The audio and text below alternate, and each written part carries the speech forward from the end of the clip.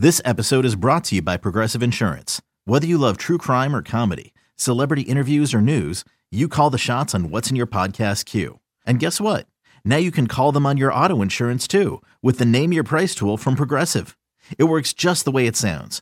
You tell Progressive how much you want to pay for car insurance, and they'll show you coverage options that fit your budget. Get your quote today at Progressive.com to join the over 28 million drivers who trust Progressive. Progressive Casualty Insurance Company and Affiliates. Price and coverage match limited by state law. Today's episode is brought to you by Cars.com. With over 2 million vehicles and 50,000 more added every day, Cars.com will match you with the perfect car for you, your budget, your life, your style. And if you're ready to say goodbye to your current car, Cars.com will get you an instant offer to cash it in. Just start by entering your license plate and get matched with a local dealer who will write you the check. So whether you're looking to buy or sell, just go to Cars.com. It's magical.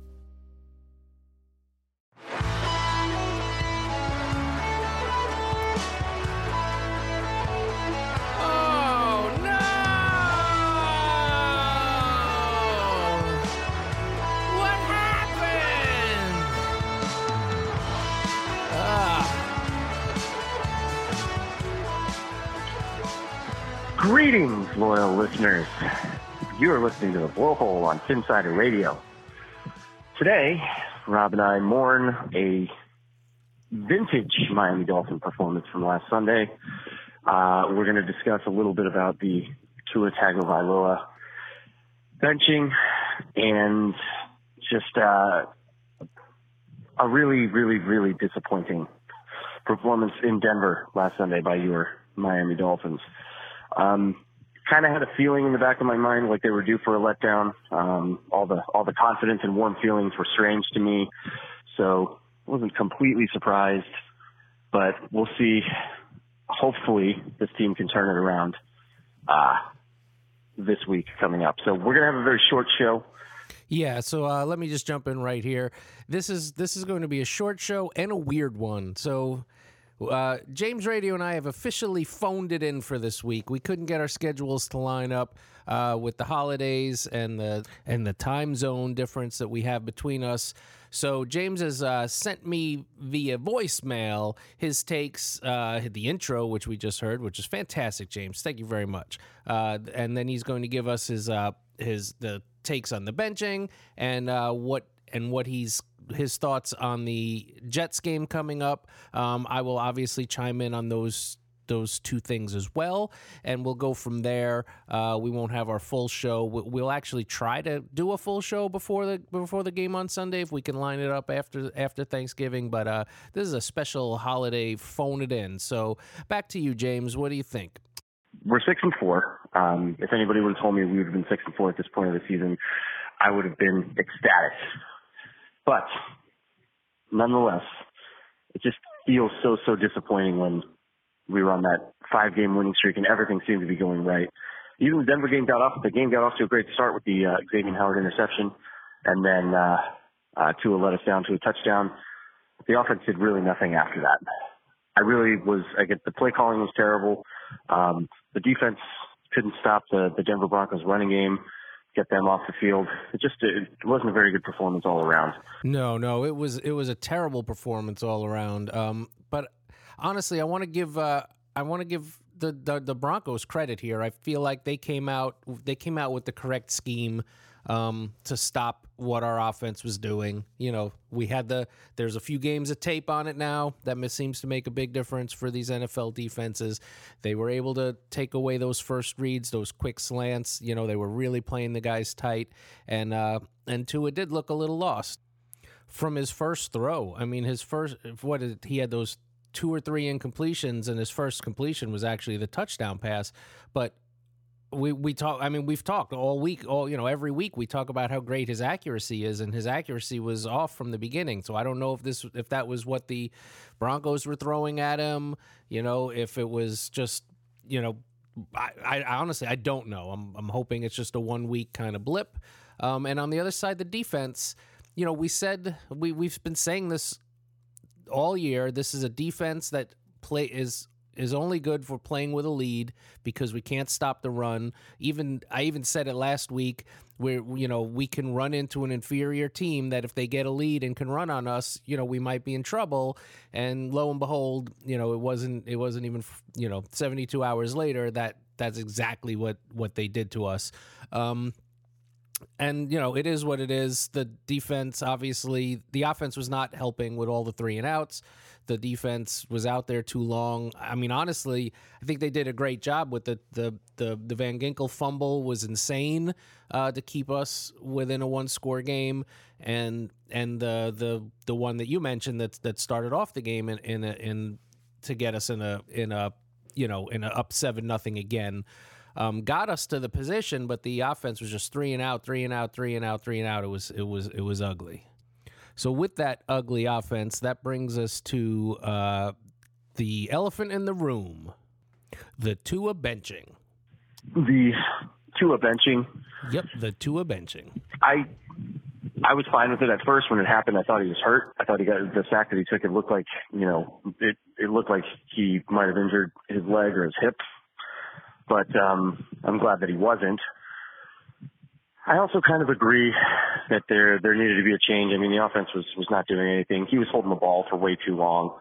I think it was probably to his benefit to see Fitzpatrick get in there and how he ran the offense, and how it should have been going against those sorts of looks. It seemed like Fitzpatrick was getting the ball out much faster, identifying single coverage and getting the ball out. Tua, I mean, the receivers weren't getting, a lot of separation, but it's the NFL, they're not going to get a lot of separation. So you have to identify single coverage and throw to those wide receivers. So hopefully it was a lesson that he learned. I was disappointed that we lost the game, but maybe had they gone to fifth a little sooner, they might have had more time and might have came back and won. I have no problem with the switch though. Completely agree. I did not have a problem with the switch, with the benching. The one thing I noticed early on, so at the end of the first half, the Broncos had the ball and they looked like they weren't doing anything with it, and we did not call our timeouts. We could have called our timeouts and gotten the ball back, with a chance to score at the end of the half. And Flores was like, nope, no thanks, let's just go into halftime. So I knew at that point he did not like the way our offense was lined up with the defense. He wasn't even going to try to get a field goal out of this. So in my head, I said, okay, they're going into the locker room, going to try for some adjustments, see what this offense can do in the second half. And in the second half, they did again. It was more of the same. They could not get anything done. Tua did not have time. The line wasn't protecting him. He was not making great reads. He was not making great throws. Everything looked kind of out of sorts. And then he took that hit. And yes, Flores came out and said he wasn't hurt. But this was, if I'm not mistaken, this was about 15 minutes after we found out Burrow was lost for the season, for the Bengals. And he took that hit, and which was his 7th sack, I believe, even though one of them was like a run out of bounds. But hit 6 times, brought to the ground. And the way he was bent and crumpled, I think it was time to get him out of there. I know people want it to be a learning opportunity, but he's too important. That game wasn't getting what we weren't going to win it. We saw what Fitz could do last year playing behind a bad offensive line, and he can do Fitz things, right? He can move the ball, get us a field goal, move the ball, and throw a pick. I still think, Tua, we know Tua is going to start next week. He should start next week. But it's nice to know that if a defense does come up and scheme something that Tua is unavailable, unable to take advantage of, we do have Fitzpatrick waiting. And I think, Tua is smart enough and this coaching staff is good enough where he understands, he doesn't have to look over his shoulder. It's not like, Tua knows he's the starter. And I think that was more of a protection to keep him healthy.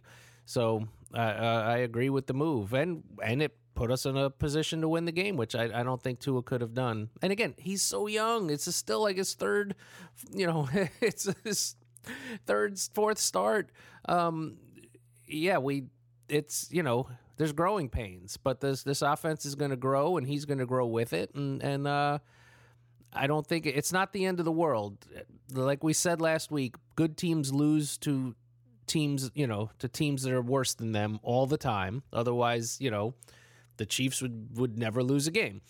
It happens, and it happened to us. It's hard to win. We weren't going to win like 8 or 9 in a row, but hopefully we'll take these next 2, and then we'll go into the, then we'll have those 4 reasonably tough games to decide, if we're going to win a division or play for the playoffs. So, so that brings us to the Jets. What do you think about playing the Jets next week? Looking forward to the Jets game on Sunday. They will be traveling to New York. The Jets are playing better of late. They seem to have established some kind of identity on offense with Brashad Perriman seemingly making some plays. Their defense is not terrible. They did kind of give us a hard time last time we played them, even though we I know we crushed them, but the defense was, we didn't put up a ton of points on them. And given the way we looked last week, I don't think it's as much of a gimme as we were thinking before. I do think they still win. I just don't think it's going to be, I hope it's a blowout. I hope they get back to where they, had been playing before, but I think it's going to be a little bit of a closer game. Hopefully Tua responds. That's what I'm hoping to see in a positive way, and he bounces back. That's what the, truly elite quarterbacks do. But he did not look at all like what I was thinking he was going to look like. And in the 4 games he's played, the numbers are starting to not look very great. He seems to be just so afraid of making a turnover that he's just not taking any shots at all. So that can't happen against the Jets. We can't allow them to to dictate the play. We need to go after them. Hopefully we're going to be a little bit more aggressive both on offense and defense. My prediction, Miami Dolphins 24, New York Jets 16. Rob, what's your take? So obviously, Roptimist here also believes that the Dolphins will beat the Jets. I do not think the Jets will be able to scheme and repeat what Denver did. Hopefully, there's not enough. I didn't get to watch the game a second time yet, but hopefully there's not enough tape left behind to duplicate what they did. On the other side, Sam Darnold he practiced today. This was Wednesday that we recorded our parts.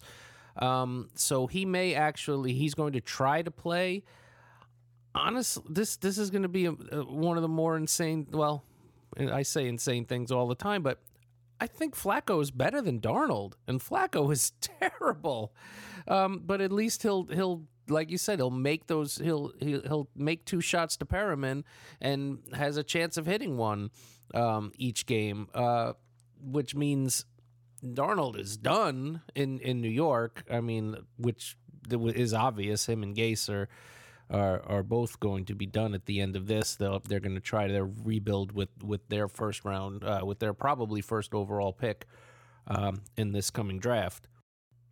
Now, I'm not as worried about the offense not putting up as many points last time because that was early on, and this team will run out the clock. Once they have the big lead, we know that they don't pile on. And in that game, and just like in the Jaguars game, and even in the similar to the Niners and the Rams, like the fourth quarter when we had that lead, it was just run. It was just shut it down and let the defense take care of it. I imagine we'll get back to that. I do think I'm hoping Gailey's gonna will come up with some things. Figure out some of the things we did, that we did wrong in Denver, and just keep adding wrinkles every week to this offense so that Tua can open it up and own it a little more. So I think I kind of have a similar feel and score, except I think we are going to win 28-9. Yeah, 28-9. Let's crush those guys. All right, as promised, this is a real short one. We didn't want to have this week go by without getting our 2 cents in on the Tua benching and the fact that we believe everything's going to be okay. We'll try to get in with a full episode this week, but in the meantime, let's go Dolphins and FTJ.